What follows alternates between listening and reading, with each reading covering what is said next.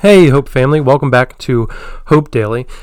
I trust that you've been enjoying these episodes, more so that they've been edifying to you. It's been a great exercise for me to be preparing them and then delivering them to you, and I trust that it's meant something to you as well. I really enjoyed this series that we are in, going through the fruit of the Spirit, and we will continue that this week by looking at the fruit of gentleness. Immediately, my mind goes to baby Jesus when I think of the gentleness of God, and specifically the line in Silent Night, "Holy infant, so tender and mild." There's something absolutely incredible that the God of the universe, the God whom it says in Isaiah breathes out stars and measures the heavens with the breadth of his hand. This God was a baby, tender and mild. And the gentleness of God tends to be off-putting, not for all people, but for some people. They're quick to point to the wrath of God expressed frequently throughout the Old Testament. They point to Jesus flipping over the temple tables, or Jesus, the conquering warrior that is depicted for us in the book of Revelation. There's certainly room for these aspects of God. They are in the Bible, after all, and we can't ignore them, and I don't think that we should. But I think the overall testimony of Scripture points to a God who is gentle, God who is slow to anger, who is patient, God who is willing to bargain with Abraham over just how many righteous are necessary to withhold his wrath. Even in his judgments, God appears to be gentle. I don't know where I picked it up, but I regularly say the clearest picture of who God is and what he's like is seen in the person of Jesus Christ.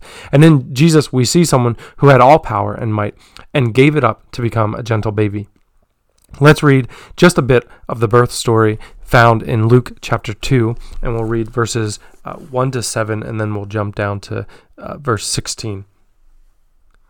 In those days, a decree went out from Caesar Augustus that all the world should be registered. This was the first registration when Quirinius was governor of Syria, and all went to be registered, each to his own town. And Joseph also went up from Galilee, from the town of Nazareth to Judea, to the city of David, which is called Bethlehem, because he was of the house and lineage of David, to be registered with Mary, his betrothed, who was with child. And while they were there, the time came for her to give birth. And she gave birth to her firstborn son, and wrapped him in swaddling cloths, and laid him in a manger, because there was no place in the inn. Then there's a few verses here about the angels appearing to the shepherds, and in verse 16 it picks up and says, "And they, the shepherds, went with haste, and found Mary and Joseph and the baby lying in a manger. And when they saw it, they made known the saying that had been told them concerning this child. And all who heard it wondered at what the shepherds told them. But Mary treasured up all these things, pondering them in her heart. And the shepherds returned, glorifying and praising God for all they had heard and seen, as it had been told them. And at the end of the 8 days, when he was circumcised, he was called Jesus, the name given by the angel before he was conceived in the womb." I think that obviously is a very familiar story to us, but I think there's a few things that just highlight.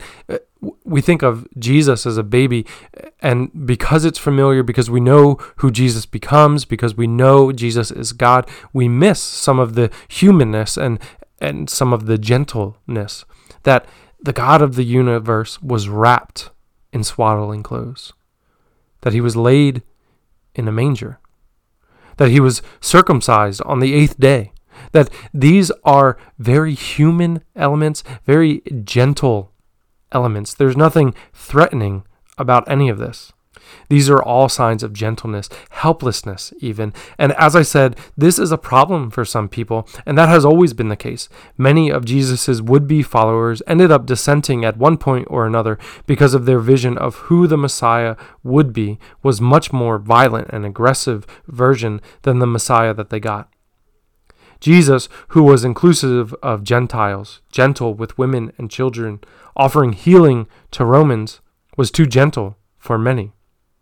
This gentleness was a problem, and it's still a problem in a world that, despite more quote-unquote progressive views, still values power and a very particular form of masculinity. Jesus comes and subverts all of it. The most powerful being in the universe comes as a gentle baby, breastfed by his mother, wholly dependent on the care of another. This upset expectations 2,000 years ago, and should cause us to reevaluate our expectations even today.